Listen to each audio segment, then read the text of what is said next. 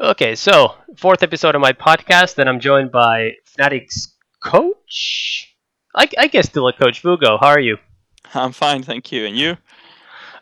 Good, good. It's the weekend.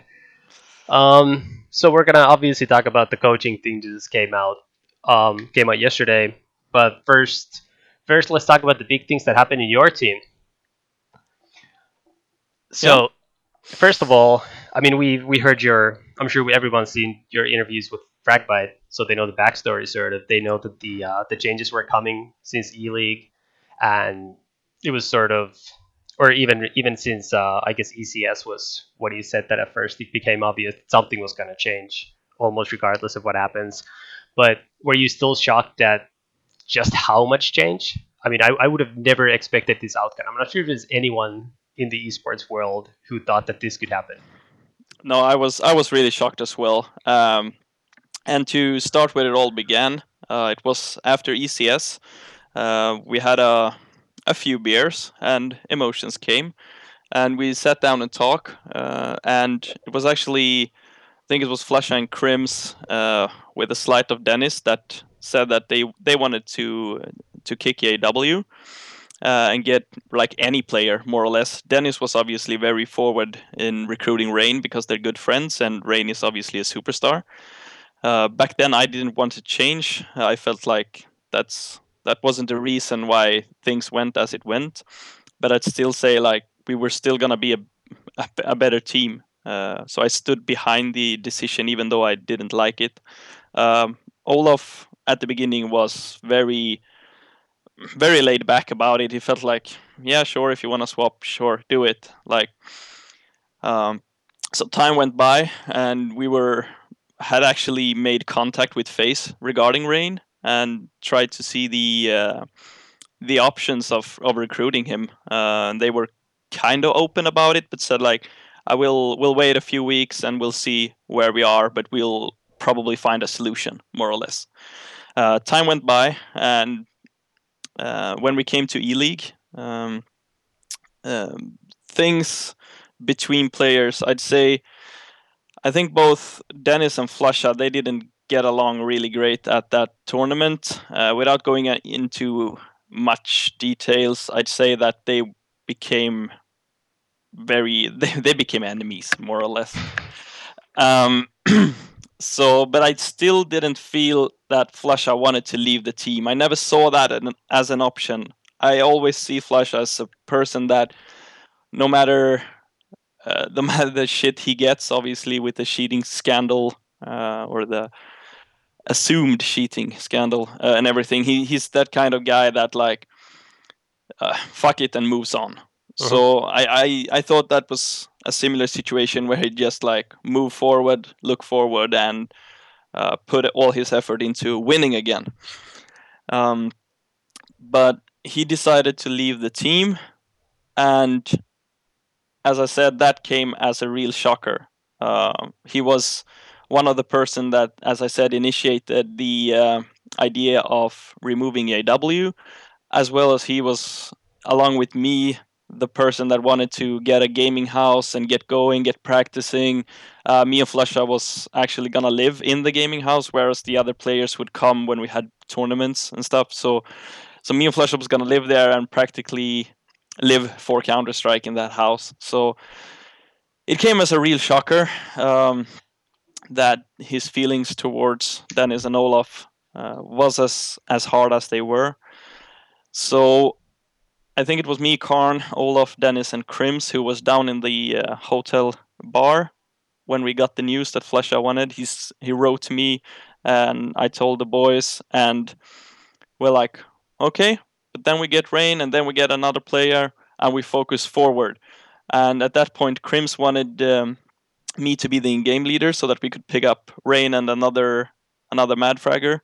Olaf and Dennis didn't share the opinion because I think it's only been Flush and Crims that has enjoyed my in-game calling. Maybe AW as well. We haven't talked that much about it, but I say Crims is probably the one that was most comfortable with me calling. So Olaf and Dennis didn't want me to call in that new lineup, and then Crims felt like, okay, maybe I should join Godsend then because they have Pronax already. So he joined them. Olof and Dennis looked at some options, but decided to recruit players and play for Fnatic, and that's where we are today. So obviously this all went down at E League. One of the things I've noticed from my experience is usually these big player changes, whatever, they always originate at some event where it's just a right mixture of adult beverages and Yeah. and all the right people around to talk to that get you thinking about the ideas. Because I feel like all these changes they start from the first time where you actually seriously think about something. Because you throw around these ideas a couple times, so you don't actually think about it, and then when you actually sort of put your opinion out there, it's kind of hard to back out of it. Is there any chance that had the off season begun before E League, this would have gone down entirely differently, just because people would have had more time to cool down? Oh, that's really hard to say. Um, well, on the subject that alcohol brings player swaps, I'd say like, well, professional It's like a players. lubricant, put it that way. Well, yeah, well, professional players are nerds. Nerds probably was didn't grow up with a bottle of beer in their hands, so they're not used to what alcohol can do to you, to your mind, and to your body. So maybe that's one of the reasons why it always happens some shit when people drink in the esports scene. But if the off season were earlier, and we at that point kicked JLW when we first thought that not thought, but when we first decided that we should do it, pick up Rain. I still feel like Flusha would have wanted to leave the team sooner or later anyway. It's hard to say if we picked up Rain and just crushed everything, became a god tier team again.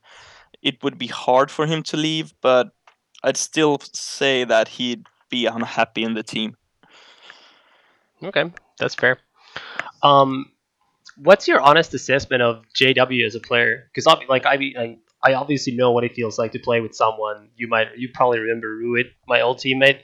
So you know I've gone through the pains of playing with someone who either wins you around or just loses you around, and it's more frustrating than it's fruitful. I think as a teammate, even if he's a net positive for your team, it's just very frustrating sometimes when you lose rounds because of a player like that. Obviously, JW goes both ways, right? He wins you rounds you shouldn't win. He loses rounds you shouldn't lose. What's your honest assessment of him?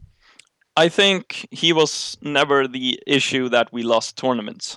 So I think he has a very loose playstyle. I think he can do very stupid things, but he can get a lot out of these stupid things as well. I think it's a coin flip. Some of his decisions. I think it works having one of those players in your team. When you have more than one, it's obviously too much. I think the main problem why we wanted to kick AW was because him, Olaf, and Dennis are all three players that want to make initiative, and a team I'd say shouldn't have more than two players that do. And when Olaf came back from injury, Dennis had to take a step back, and it was JW and Olaf that made the most initiations, and Dennis wasn't happy about it.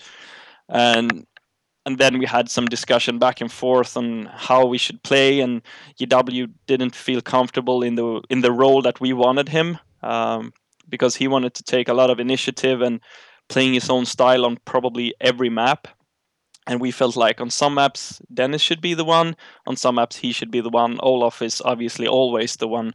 So it was between JW and Dennis, and that's what it all came down to. Makes sense. And I one thing that I would just add is what I said before is I think it's very valuable for your team to have like a loose cannon type player if he's just like even if he nets at zero, because it's just very hard to play against as an opponent. Even if sometimes you win rounds, it forces you to watch out for that, Yeah. which can be painful. You mentioned Olaf's injury. How is he now? It doesn't affect him at all. Um, I'd say when he returned a few months ago, I'd say he was almost recovered. He couldn't play like 10 hours a day, but he could still practice without a problem and play without having any numb feeling or anything. But now he plays as much as he wants to, and it doesn't affect him at all. He does a lot of rehab training as well as regular training, and it's making great progress with everything. So it's great. Okay, so that sounds like we might get the world beater back then, which is obviously good for everybody who likes watching Counter Strike. Exactly, yeah. Okay, so we've now talked about your side of things in the shuffle. What do you make of this Godsend team? Obviously, I mean it's hard for you to speak about because you bunch your old players, but how do you think it'll work with Pronax? What do you think about Schneider getting another shot in the big leagues, and just the composition of the team? Well, on paper, they're a great team. They're a contender to be the number one team in the world. But then again, so were we back then. So a team can on paper be the best team in the world, but I don't feel like they have everything sorted out behind the game, because the reason why they kicked Schneider in the first place was because they had too much fun and it was becoming not serious on practice, because Flash IAW and Schneider has the same humor and they have really fun together. And they're really fun guys. I like them all, but still, uh, they should consider it more as a work than anything else.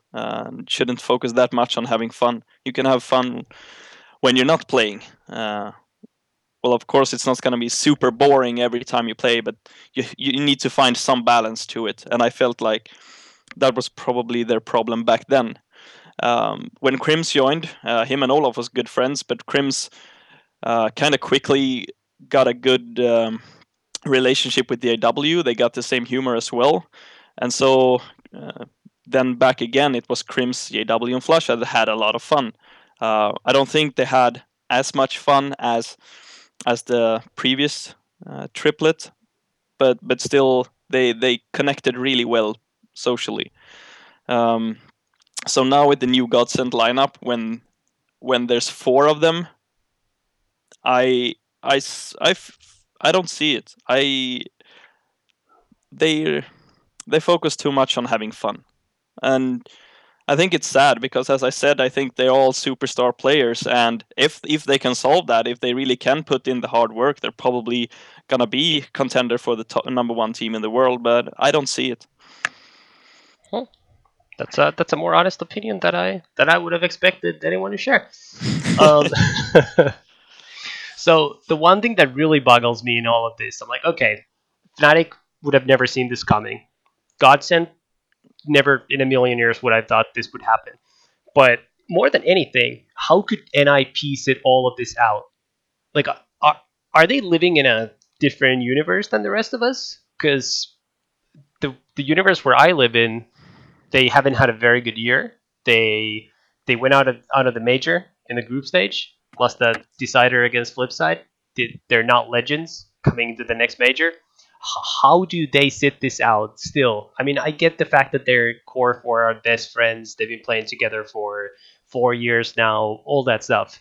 But how much longer can this go on?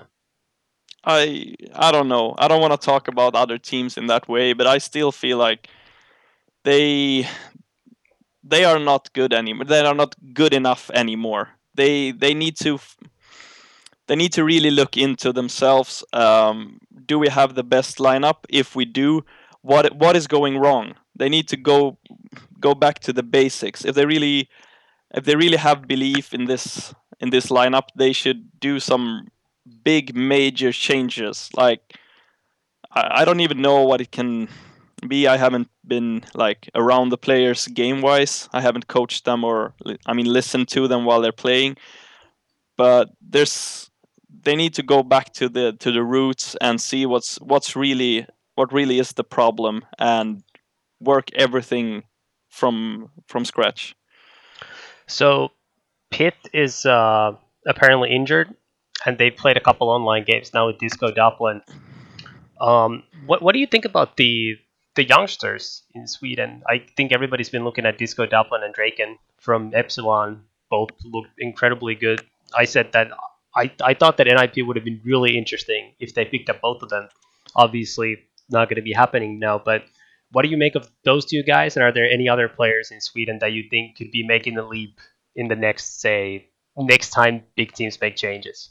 I think every player in Epsilon has great potential. I think it's hard for me to call a player a young talent. I mean, JW won his first major when he was 17 or 18 years old. So for me, a young talent should be younger than the Epsilon guys. Disco Doplan is, what is he, 21 or 22? So for me, I'm not surprised that he's as good as he is. I think he's has the potential to be a superstar, but I wouldn't call him a young talent. Um, I think Disco Doplan is probably the one that has the most potential of breaking into a top team already, but I still feel that all Epsilon guys are promising for the future. Apart from Epsilon, I don't really see any player outside the top team right now. I mean, obviously Pof, who was left behind from the Godsend and decided to take a break. He obviously has a lot of potential as well, and he is young. I think he's born 98, so he's 18 years old. But other than that, I don't see any super young talents right now in Sweden, at least. You played with Plessen for a little bit before switching to one of the players who joined your team now. Um, how from the middle of nowhere was he actually picked up? Because I know the statesman said that he was sort of a guy from FPL who looked promising. Obviously, didn't go the way you wanted, but where do you actually see him? And what do you think of that experiment in hindsight?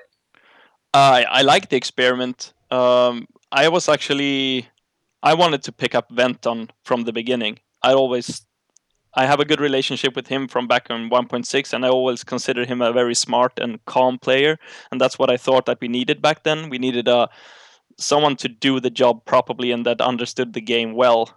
He didn't have to 30 bomb every match, and I think that Venton was the perfect choice back then. Um, but I didn't have anything against picking Pleasant. But it his inexperience shined through from the first practice. He was very unsure of what he was doing. He was not taking any initiative himself, and he followed the players like a little tail. He had no confidence, and he felt really lost. So I still feel he has a lot of individual potential. He understands the individual part of the game really well.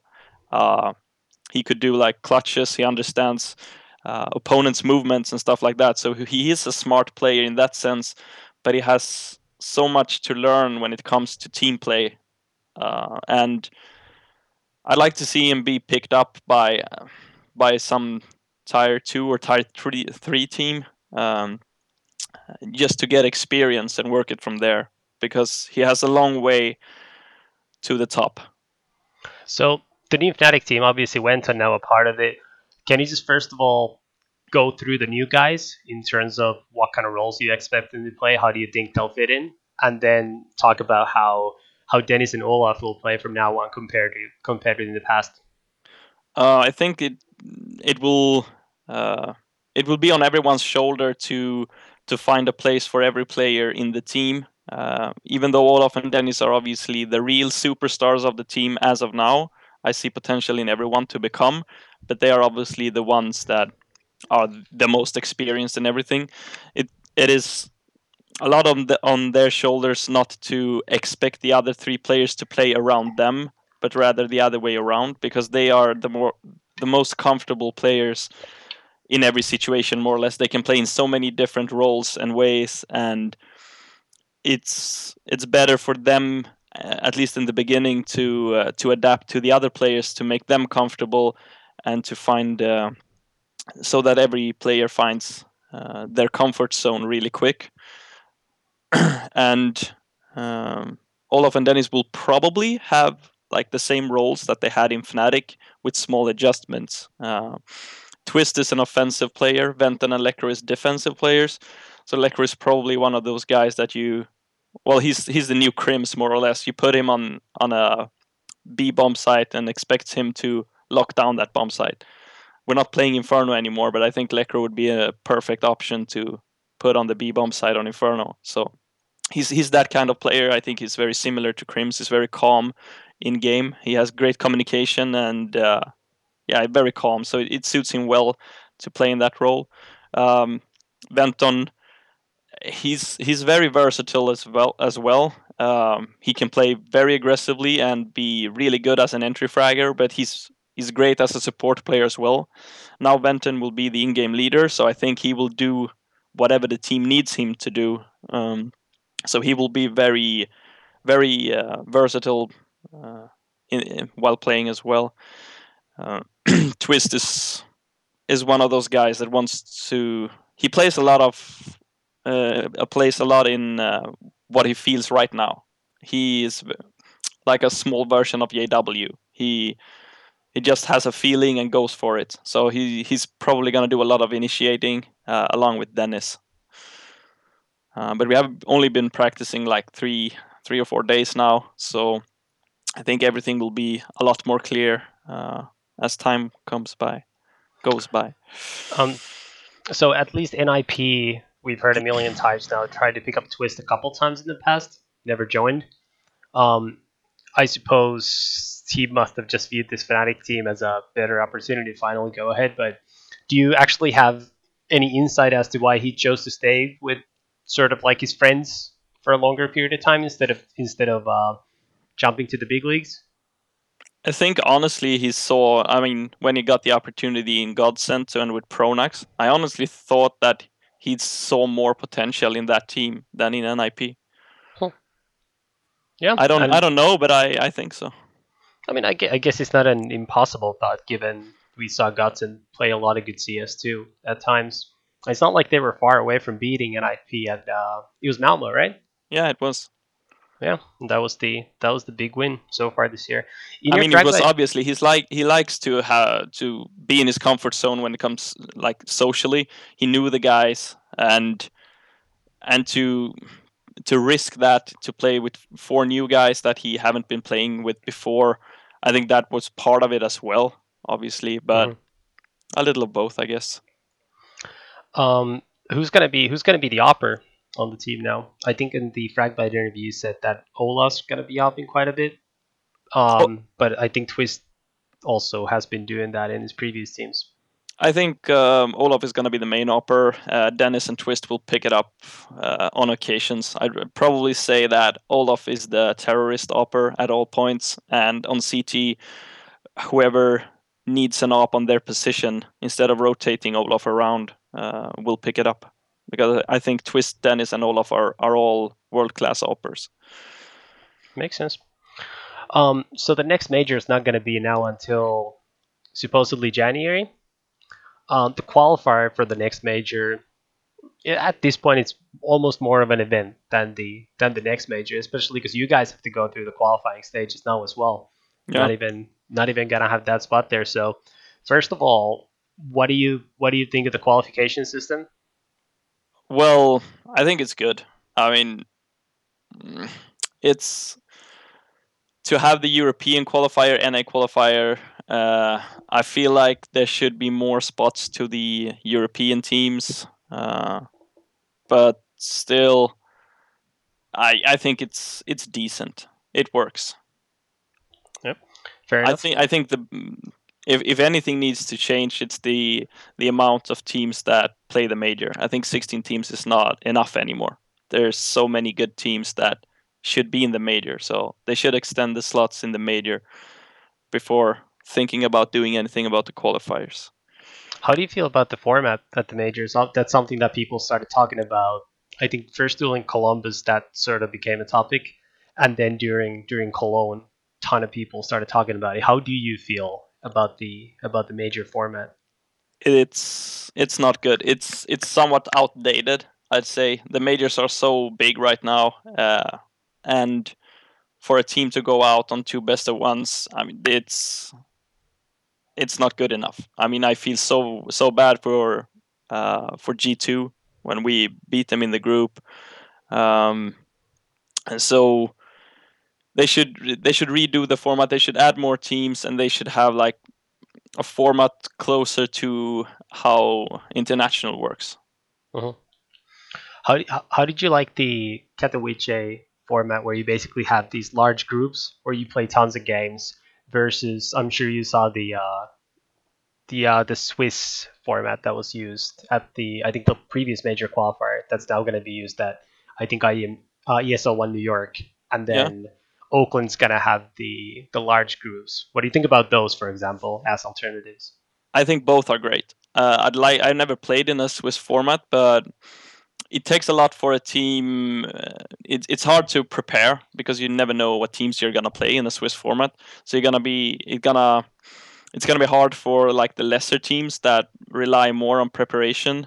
But I still like to try that format out. I see it has a great potential, but I like both formats better than the current major one. Does the fact that the next major is now for let's say almost 6 months, does that actually affect you in any way? Because I've seen a lot of outcry about it, whereas I'm honestly not that sure that it's as big of a problem considering how many large scale tournaments we have regardless. I think they when it's gonna be so long till the next major, I think they're gonna have to do something special about it, even more than just raising prize money or like maybe extend some teams, change the format, do something more with it, so that it's really something that people will look forward to, both the community as well as the players, teams. Now with every now that you no longer can bet on matches, they need to see to add more value to the viewers than previous majors, and I think that's gonna be a tough challenge for them to get the viewership back. Duncan Thorin was saying that he felt like SK was sort of robbed from having the chance to win all three majors in a year, something obviously no one's ever done in the past. Um, I actually view it the other way around, where considering first surgery and the fact he's going to be silent for a bit, and they had to skip the SLTV finals in China as a result, I actually think it's almost better because I think it's a harder task to win three majors across like I don't know, say 7 or 8 months, because that basically means you'd have to either be the best for 7 8 months in a row, Yeah. and by a big enough margin that you don't lose any of the big games at the majors that actually matter, or you just have to peak three times at the right times. Versus, I almost feel like it's easier for the Brazilians mentally to know that they can sort of cruise for the next couple months. It's not like they're not going to try to win. They're going to give it the best they have, but they don't have the same sort of pressure where they know like, okay, we've got couple months, we can slowly get Fur back integrated into the team, make everything work, try to pick up some titles, and then sort of recharge for the major. How do you Yeah, feel about it? I think it's good for them as well.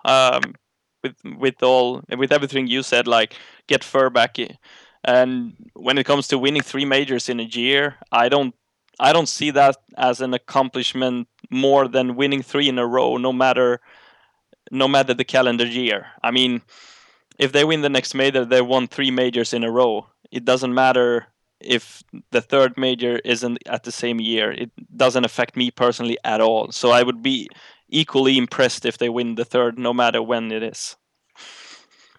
What do you think actually makes SK so good? I mean, you haven't played them that many times, not since I don't think have you played them at all? No, I don't think so. After they won Columbus, but No. obviously before that you had tons of close series against them, and you've seen them play a lot, and I'm sure you've watched them with the eye of being prepared to play them if you were to face them at some point, even though you didn't get the chance. What do you think actually made them so good? Well, Fallen have said in interviews that he's looked through Fnatic a lot and adapted their play style as we play or played. So that's obviously a success. Um, no, but I think they have all the assets that we did as well. They had a great foundation in the strategical play. They have both very good offensive and defensive plays, both at CT and T. They have great individual players. They're comfortable in playing in so many ways, the same as we were. So we could always change the game plan or the changed the match totally depending on who we were playing and what was happening, and we never felt uncomfortable in playing any opponent on any map or anything. And I feel like that's their strength right now as well. They're very versatile when it comes to map pool. Uh, they're not a typically good CT side or T side. They can crush a team on T, or they can shut down another team on CT. It all depends on who they're playing and on what map and on what day, really. So they're not bad at anything, and they're maybe not best at everything, but they're not bad at anything, and that's their biggest strength, I'd say. What do you make of Virtus Pro? Obviously, now that we know what we know that you said before about Fnatic potentially knowing that you were going to make some changes already a while back, that do you feel like that takes first of all something out of the E League win? Second of all, they were the one team who actually took a map out of SK in Cologne, and obviously have all of a sudden just suddenly risen back to the Virtus Plow mode after having a very very disappointing, I guess, like 4 or 5 months of the year where they accomplished almost nothing. What do you make of that team now? I think they're a great team. I would never take anything away from them when it comes to the E League win, because um, that we already knew about the changes didn't affect how we played at all. I'd say we even in that sense we played better because we saw the light of the tunnel, more or less. Like, people were slightly irritated at JW when he did his plays sometimes. Let's see, on ECS or on the major or whatever. But on E League, when everything was 100% what was going to happen, I think everyone was having a better mood towards it and felt like it doesn't matter if you do it because he's out of the team in a week anyway. So we just move forward and play the game. So I don't think the fact that we were going to swap a player affected anything. I think there were other reasons why we lost that final, but I still felt like VP played very great. They owned us, more or less. I mean, both strategically and individually. So all credits to them. They're a great team right now. They're in great form. They've always been a team that rely very much on form and momentum. But I still feel like they have, in recent weeks and on E League, they've had much more to fall back on. They actually had really good strategies against us in the final. If you watch that game, you can see they had they had really good ideas that they haven't shown what I know previously. So they had new ideas and they had more to fall back on, and they played great. So yesterday, Valve just dropped a bomb on us, basically, or was it 2 days ago now, with the slotting coaching rule, and that's obviously something that, first of all, affects you a ton personally, but as a team, probably you're not the one that's going to suffer the most. When you think of it that way, I think Navi first, because obviously Starix has been their in-game leader coach, and now they just replaced Zeus, who used to lead them in-game in the past with Simple, uh, very different player. Before we get into the teams and everything, what do you think about the rule change, and why do you think it's important? I don't think the the rule is important. I think it's stupid, but um, I think some teams will be affected more than others. Valve's reasoning behind it is that they want to see the best 5 players, and I see some truth to it. I feel like it's slightly boring to see 5 superstars and a coaching in-game leader, but I still feel like the decision was made so shockingly. Everything happened so quick, and there's so many teams that built. I mean, Navi obviously did the change because they 100% thought that they'd have a coaching game, but um, I kind of lost track. No, when it comes to coach, I don't know what I was gonna say. Sorry. That's Uh, that's fine. Well, first of all, one thing you can probably touch on is I think the people who are in favor of this rule, they all seem to think exactly what you said before, which is that if you allow in-game leader coaches, it's going to lead to you picking up the 5 best aimers, and then you have a coach who tells them everything to do, and they don't even have to think for themselves. Some people even suggested to me like, well, where does it end? What when you have a coach for every player, and the player's only like the guy making the mechanical movements on the mouse, and you're the one telling, like, I mean, this is really far fetched, isn't it? It is, but I like the idea. Having one brain and one machine. No, but I mean, it's gonna affect some teams more than others, and the coach for myself, it affects me a lot, but it's gonna be interesting still to see how this will pan out, um, because well, some teams affected more than others. We are probably one of the teams that are affected the least right now because we have a new team. We already had Venton as a new in-game leader. We're probably gonna play quite loose in the beginning. We will not have a big strategic book. Uh, Obviously, gonna benefit SK as well because they don't have a coach. So it's gonna be interesting to see the upcoming tournaments, how much it will affect the teams. I actually talked to Starix. That was what I was trying to say earlier, actually. And he said like he wasn't that mad about the rule. He said like, well, it is what it is. We move forward. My role will change a lot. I will do more preparation work, but we will still work it out, and we will still do good things. So I was actually surprised by how calm he was about the decision. He's a very pragmatic guy from what Yeah, I've yeah, learned he is. from He's a great speaking to guy. him. Doesn't Yeah. get too tied into stuff that can't be changed. So that, I mean, that makes sense. Something some people have also suggested as a potential compromise would be to allow the coaches to speak during freeze time. What would you think of that as a middle ground to not allowing them to do basically anything, which is what the rule is now?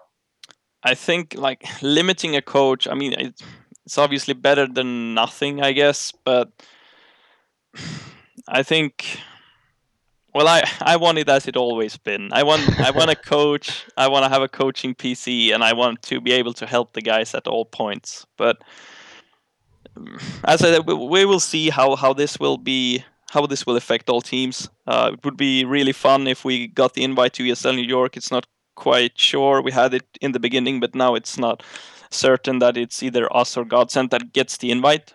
But it would be fun to go there and see see everything in action, more or less.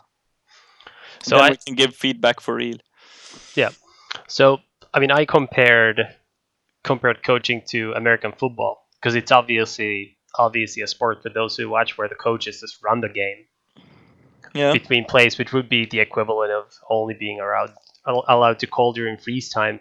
But my stance to coaching, and I mean, I've been one of the guys saying since I think 3 years ago or something was the first time I wrote about it and said it was going to be the future because I was forced to do that at a couple WCG events, like I guess like 6, 7 years ago now when I was playing for EG, because it was like a nationally restricted tournament, so I wasn't allowed to play, but they allowed me to coach anyway. So I Yeah. could already tell then that you just get more information when you're a coach, because at least I've never had any team that I played for have good enough communication where I felt like I would know everything that was actually going on. And all of a sudden, when I was standing behind people, I didn't even have a PC. I was just standing there and just seeing how everybody was moving. I thought that it would be incredibly easy to fix things like timings and tactics. It'd be easy to sort of put the big picture together of what's happening on the map because you act all of a sudden you see what's going on everywhere. Even if someone forgets to communicate that quote unquote minor detail that actually matters quite a bit. So I've always felt like coaching is something that just makes Counter Strike more competitive, and as a result, makes it a better spectator sport. Yeah, How I totally agree. I felt it as well when I was calling. I only called for like a month of practice and the group phase in E League. So, but as you said, the timings are easier. It doesn't matter how good of a communication a player can have. You're not gonna get all information from him anyway. So, for a coach to be able to coach in game, as I've been doing so much online recently and everything, it's as you say, it raises the competitive level of the game, makes it much more fun to watch because things happens as intended more often. Like Mhm. you don't have to do those uh, improvised mid round calls, or you don't you there's so many rounds that goes like 90%, Yep. and you have to adapt to that. And when you have a coach 100% in-game leader coach, you probably will see a lot more 100% set rounds and greater mid-round calls and everything, good timings. So So in many of the big sports, you see rule adjustments because of how things are for the spectators. So think NHL about think 11 years ago now. They changed the size of the goalie's crease, changed some of the rules to make the game faster, so there'd be more goals. In the NBA, they're getting rid of hack a Shaq now, or well, at least limiting it a little bit. So in all the traditional sports, basically, the goal is to always improve the spectator product. Why do you think Valve just? I mean, to me, frankly, they just seem ignorant to that. It seems like they're just driving what's best for the guy who picks up the game from Steam store and goes to play matchmaking. I think that's their number one priority. And frankly, I think they're completely sleeping on the fact that Counter Strike could actually not only get even bigger than it already is, but it could actually stay as a very popular spectator sport for a very long time. yeah, yeah, I agree. I mean, Valve wants the experience. What they see in a major should be exactly what they do at home on matchmaking. So they want the same experience both ways, and that's why they don't want a coach, because you don't have a coach when you play matchmaking, and that's obviously a really stupid call from them. But I know for a fact that like every change that Valve does is based on statistics from matchmaking. If a map is being replaced, it is because that map isn't played anymore as much as usually on matchmaking. When they nerfed the silence cult back a lot of months now, was because too many people used the cult, the silence cult, instead of the M4A4. Statistically, for matchmaking, they had to do some adjustments, either buff the non-silencer or nerf the silencer. So they did that. So everything they do, instead of like asking pro players and say, how do you want CS to be, and we'll make it for the community, so that we both get a very competitive and great game, and so that the community experience that as well. Raising round times, instead of lowering the round time on matchmaking to fit the pro scene, they raised the timers from matchmaking to the pro scene, and then all these changes that they make the pro scene adapt to the community instead of the other way around is wrong. I feel like Valve has so much to learn from the pro scene, because we probably know more about the game than they do. We understand the game in a way that they don't, and I think we can help each other so much. But they're very ignorant towards that fact that we actually know a lot about the game and how it should be played, because we played for like 15 years. Yeah, no, that's definitely the case. Um, and I think something that just always frustrates people, and I think even now the top post on Reddit is Thorin basically saying that he had a conversation with the CS:GO dev people around the time of this cheating scandal, so DreamHack winner 2014, where the Valve guys basically said like, well, really, Existence should have known someone on his team was cheating, like implying that he was condoning it or something, even though what we've what we've learned of how these cheats can be, I'm not even sure if you really know, but you know, some of the stuff that we've seen on YouTube, I'm sure you've also seen. It's like, Yeah, how could Flash you has told ever? me everything about it. But I mean, like, this is undetectable. Like, I had a Yeah, of course it is. I mean, how could Existence know if every? I mean, they have like 100K spectators watching the game, and no one had an idea that Cooley was cheating. So why would Existence be any difference? It's stupid. It really is. But what I was gonna say is, I had a similar experience at the very first major, the one that Fnatic won, where Karn beat me and Thorin in the predictions contest for that. Still still hurts. Yeah. That probably played a part in the original podcast dying. I'm not sure if we ever did an episode after that. I think we just couldn't put up with Karn's eternal smile after he got that one right. But I had a similar experience where I was talking to the Valve devs. I mean, I obviously all the majors that I've gone to, or the events where they've been, I usually talk to them, and some of them they seem very reasonable. You talk to them and they seem like they're receptive to stuff. But then, I mean, I have no idea how the decision making progress works or process works for them. But it just seems like nothing ever comes out of it. No, And obviously that's also something that Olaf tweeted as well a couple days ago when the rule was changed. I think every decision making they do, it feels like a reversed Russian roulette. Like one one chance in a six that they actually do something good, and more often they shoot themselves in the foot. Like there's so many things they can do to the game that would improve the, like as you said, the spectating quality, the community quality, and the competitive way of playing. But instead, like, well, we need some new sounds for the Deagle, and like, really, is that what does that give at all? Does it gives you 10% more spectators? Does it please the community? It feels like, why are you even considering this as something to change when there's so much other stuff that you can work on?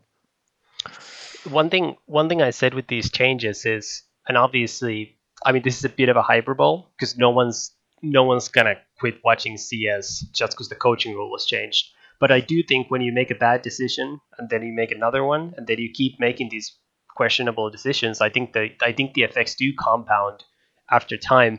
I mean, you're obviously someone who could be doing a lot of things. You have a degree, so you could work a very different thing than just coaching Fnatic or working in esports. Yeah. So I think there's a lot of people who are either in a similar situation with you where they work in esports in a job related to CS, let's say coaching or being an analyst for a team or being a player on a fringe team where you're not making tons of money, but you're hoping you might get there in a little bit. Things like that, where you're sort of affiliated.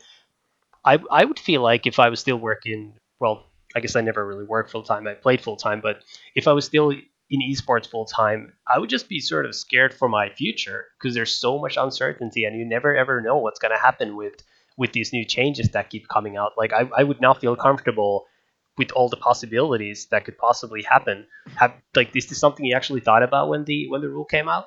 Yeah, I agree. I'd say I wouldn't say that I'm afraid of my future when it comes to esport, even though I have a degree in another area. I feel like I want to work with esports for a long time. I'm very happy with what esports has become. But when it comes to the survival of CS, I'm becoming more and more afraid every day. Like removing betting, obviously it's a good thing. Getting underage betting away from the scene is good, but it still will affect the viewership and the overall interest in the game. So of course I'm worried about the survival of CS, but I think that I'll always be interested in esport and work in some related to esport. I'm very fond of Dota and Overwatch as well. So there's always gonna be a work for me. I hope and think. And I noticed at the end of your Fragbite interview that Patrick's finally gotten you to drink the Fnatic Kool-Aid completely because The of the what? final word you had for the interview. Oh And I yeah. Yeah. and I've noticed Patrick has that effect on people, and Fnatic had that effect on him since the early days. It's something me and Thorn used to make fun of. But I mean, do you actually would you see yourself, for example, working in Fnatic's management like Karn has after he quit playing? I'm actually, this isn't official yet, but I can still say that I will not be coaching Fnatic CS for a long time. We've been looking into getting another coach. I can't tell you who, but I probably will probably be announced very shortly. I will still, however, work with the team both as a manager, help out with analytics, because without a coach, as an in-game coach, there's gonna be a lot more work in preparation. So we're gonna share that work, me and the new coach, and I'm gonna help them with a lot of other stuff and maybe do some other work with Fnatic. And this was a mutual decision by me and the team because, as I said, Olaf and Dennis didn't want me to call anymore, or not anymore, but at all. Um, and they felt like they needed some fresh ideas from someone else. and I felt like it's been a very stressful 1.5 year for me, and I wanted less travels. I obviously gonna travel a lot with the team still, but I will only go with the big tournaments, and it will be a lot less stressful for me. So I will work more in the background of the team than I have been for the last year. That's actually very interesting. How much do current elite level teams actually, from your knowledge, employ people just, for example, watch demos and do things like that around the biggest tournaments? Say, for example, around the majors. Yeah. How do you think all the top teams have people just solely watching demos for them? Um, well, to compare first with League of Legends, for example, most teams have like two, three, or maybe four coaches that like they either focus on different teams or focus on different metas or anything. So like they have their different specialities, which I think is great, and I feel like CS needs this as well.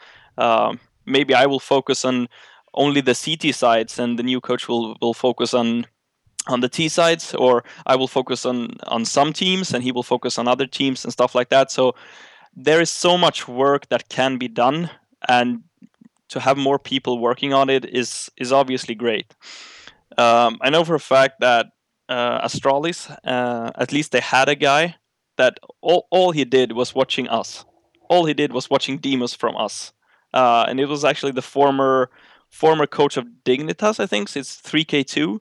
If you Mm-hmm. remember that guy, Yep. this was probably a year ago when ours and Astralis rivalry was as biggest. They were putting so much work in just anti-stratting and knowing what we did. So they had a person that actually worked solely on looking through our matches. I know for a fact that Navi has two coaches, and they have a manager as well that has a degree in psychology. So he focuses obviously on the social part of it, whereas Starix focuses on the strategical. And then they have another coach that helped them finding smokes, finding new tactics, and looking through opponents as well. So they have uh, a great stab behind them as well.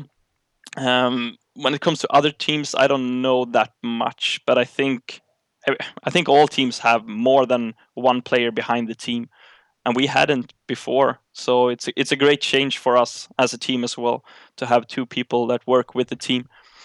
Hearing that absolutely kills me because it's one of the things that I was most excited about with coaching is all the other possibilities that it opens. And I've said before that first of all, I think the natural evolution of things was to have two different coaches, sort of like in football. You have a defensive coordinator, you have an offensive coordinator, because Counter Strike is so different on CT side and terrorist side. You really can easily split the job between two different guys. I don't think there's any necessary correlation with both halves.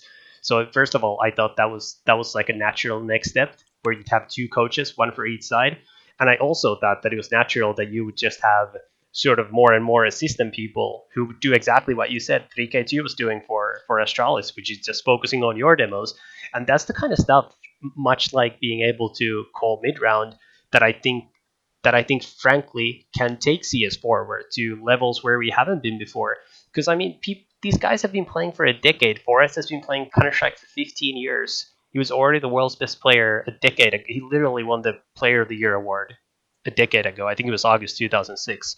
No, On, I mean, we've seen where Counter Strike gets with a group of 5 people, but this is the kind of stuff that could allow it to get significantly further and to new level. And that's why, especially hearing you talk about it as well, this absolutely kills me, knowing that unless this new rules gets turned, we're just gonna miss out on all this development. And especially when it's for such a silly reason as it's not the same as matchmaking. I mean, come on, every single sport in the world has a head coach that's allowed to do basically whatever, and the coaching staff plays a huge part in all the major sports. In fact, the best coaches in many of the sports are some of the most prophilic people in the entire games. yeah. I mean, if you look at football, regular football, not American football. Like the coach is in football is the coach is probably the one with the least input when you compare to like American football or hockey or anything like that, where he has a lot more to say to the players. Handball, uh, where they change players like defensively, offensively. They have a chance to talk to them all the time, all the time. But I mean, to compare with the matchmaking and the pro scene, I mean, it's not like every time I want to play some football, it's not like I have to get 20, what is it, 21 people. We have to play 45x2. Like, we can play football for 20 minutes and it still be football, and we can watch a pro match where we know the set rules and everything. Like, it's still the same game, even if you change small aspects of it. It's still gonna be the same experience, the same game. So I don't buy the argument from Valve that it has to be exactly as it is on matchmaking, because football obviously have survived quite a long time. Do you think CS actually still has ways to go without sort of additional things such as coaching? Like, do you actually think that there's ways that the level of play can reasonably grow in the upcoming years? I think like it's gonna be really interesting to see how this develops now, with limited coaching access.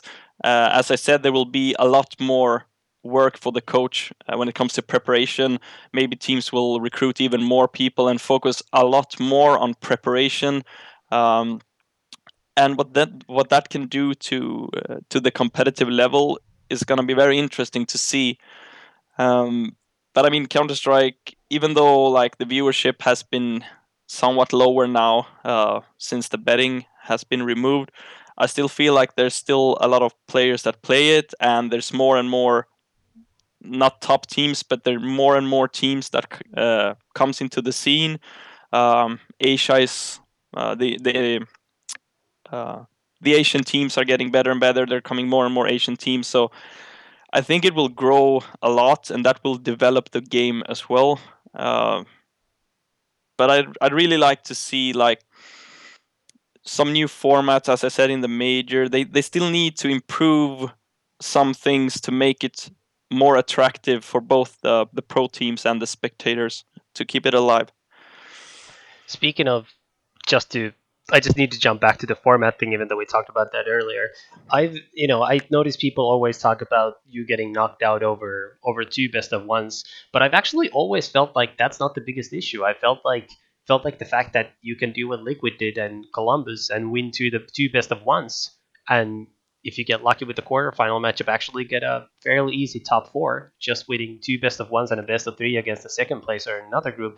I've always felt like that's actually the bigger problem, because if you only had all the games that, so basically the first round game and then the winners game, best of three, you'd still get to play a best of three. And I think I would rather choose the winner through best of threes. And then if schedule really doesn't allow it, I would be okay playing the lower bracket games within groups with best of one. What do you think about that? Well, I think the problem is when a tournament is as big as it is, teams prepare so much. Like, no teams should go there and play two maps and go home. No matter if they're super underdogs, they're there for a reason, and they should have a chance of showing themselves. I agree that for a team to get through the groups with two best of ones is stupid as well. I think there should be a lot more matches in the group phase. Like in international, you play a full group stage, and the only the only thing that it decides is whether or not you're going to the winner or the lower bracket. So you're never out of the tournament in the group phase. At least was the latest international, which I felt was great. So you should go there and play at least like 5 matches or so, because you're there for a reason. You've prepared so much, and you should get your time in the spotlight.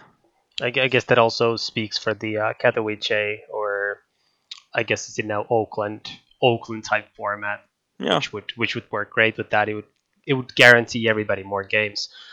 Going back to coaching a little bit, one thing that I thought that could make a big difference and still can, even with this new coaching thing, because it's more related to preparation, is basically I think we've heard, I think it was GB James who said that Liquid got some sort of advanced analytical help for their last two major runs, and I've seen some of the stuff that some websites are already able to do with demos where they create heat maps out of them. They create like flash maps for basically you see on a map where all the flashes were flashes exploded, where all the Molotovs exploded, where teams smoked. You see, let's say you load the map and you see where all of Meister has moved on the map before getting a kill as a terrorist or CT. I think things like that, once we get proper services, we're able to analyze demos in super meaningful ways. I think that can actually add more than just watching demos, because I mean we know that humans just aren't that amazing at finding patterns and things, and I think if you're able to extract that information efficiently from demos, I think that's something that could actually sort of have a leaping effect in how Yeah, Counter Strike yeah, is. yeah. I agree. I've actually tried some of those features out. I feel like they're still in like beta versions. There's still so much work to be done with them. I think that when it comes to getting a lot of information really quick, they're great. I think they will never replace just a demo watching, because you still get like how a player plays, not rather than like what it's hard to describe, but you still get information on a demo that you can't from like an overview or from a heat map. But I'd still say it would help a lot having those. Like, let's say for an example, like how does Kenny's heat map differs from when he has a cult compared to an op? Like, you can see those differences, and if you know he has an op, or like, because it depends so much uh, on what kind of utilities they have. Like, you can see a pattern for, let's say, SK, when they have, like, let's say 10 or more grenades. They tend to go more towards A? If they have less grenades, where do they tend to go? So you have to put in all these kind of filters into the heat map thing, because you can't just put a whole match in and see a heat map, because you have to filter it out in a better Mhm. way. And then I see a lot of potential in it. Yeah, and I think it's definitely a complementary thing. I don't think it's ever going to replace watching demos, because that's where the meat is. But I think it's first of all, it's a complementary thing. It helps you when you're at a tournament, because you don't have an unlimited amount of time, even if you have multiple people watching demos. And more importantly, I think the way it allows you to recognize patterns, it sort of helps you to know what to look for in the demo. Because we've Exactly. we've Yeah. both been here, right? Like we both watched 10 demos of a team, and we've missed things that, had we had a single heat map for those, we probably would have seen in literally 15 seconds. Yeah.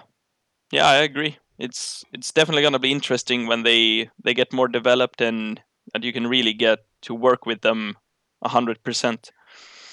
And the next step in this, once we have the heat maps and that kind of stuff, I think, and this is what I've told some people who coach some of the elite teams when I had conversations with them, is I think the next level is that you have video.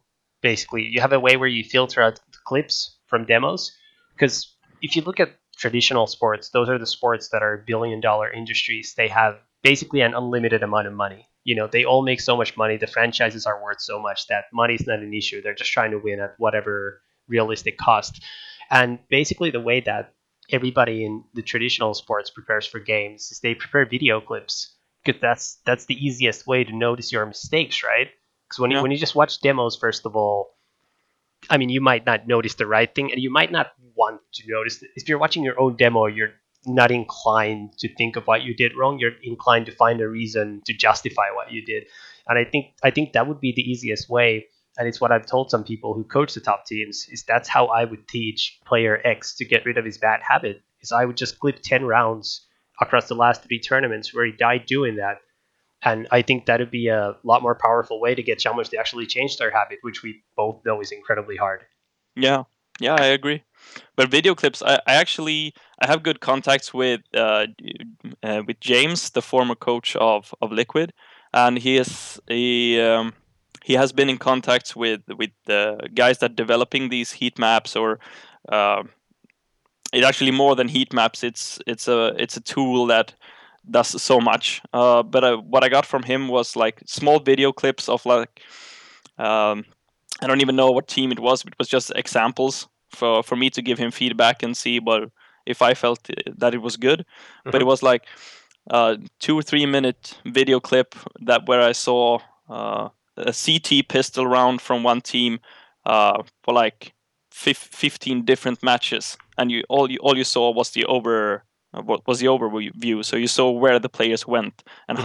how they played, and I could actually see patterns. So I didn't need a heat map for that. I felt like the video clip was actually even better because I could see how they were moving uh, in correlation with what the terrorist was doing in 15 different matches. And I feel like that is also so much information in so very short time that can be very useful.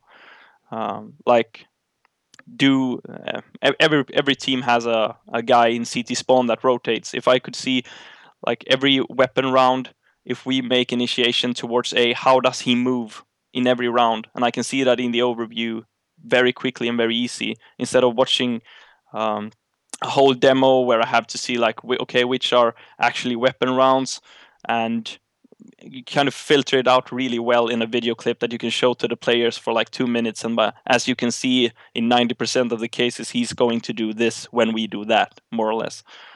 So that was very informative, and I think that could be an option as well for future coaching. What other things can you think of that don't currently exist that you, as if you still were the head coach and actually leading the team in game, that you think would be helpful? What kind of things do you think you could benefit the most from? Oh, that's a tough one. Well, as I said, the video in progress of becoming somewhat of a thing to easily get this information out. Heat maps with filters, I'd say that probably be the best thing right now. Um, Other than that, it's kind of hard to put a finger on other stuff that could help out right now. Having a coach PC on majors, maybe. No, I don't know. I don't know. Yeah, I guess it's one of But those it is an things where, interesting topic though, because there's so much you can do. It's just my imagination isn't that good right now. It's becoming late. yeah, and it's one of those things where you might not know until you see it. Yeah, exactly. It's hard to come up with everything that would be helpful. But I think we basically touched everything we said we were gonna talk about. You think we missed anything? No, I think we covered most of it or all of it. Well, all right. Well, it was very happy you were able to join, even though it is now even later in Sweden than it is here. Thanks for Yeah. coming on. All Thank you. right, take care. Take care.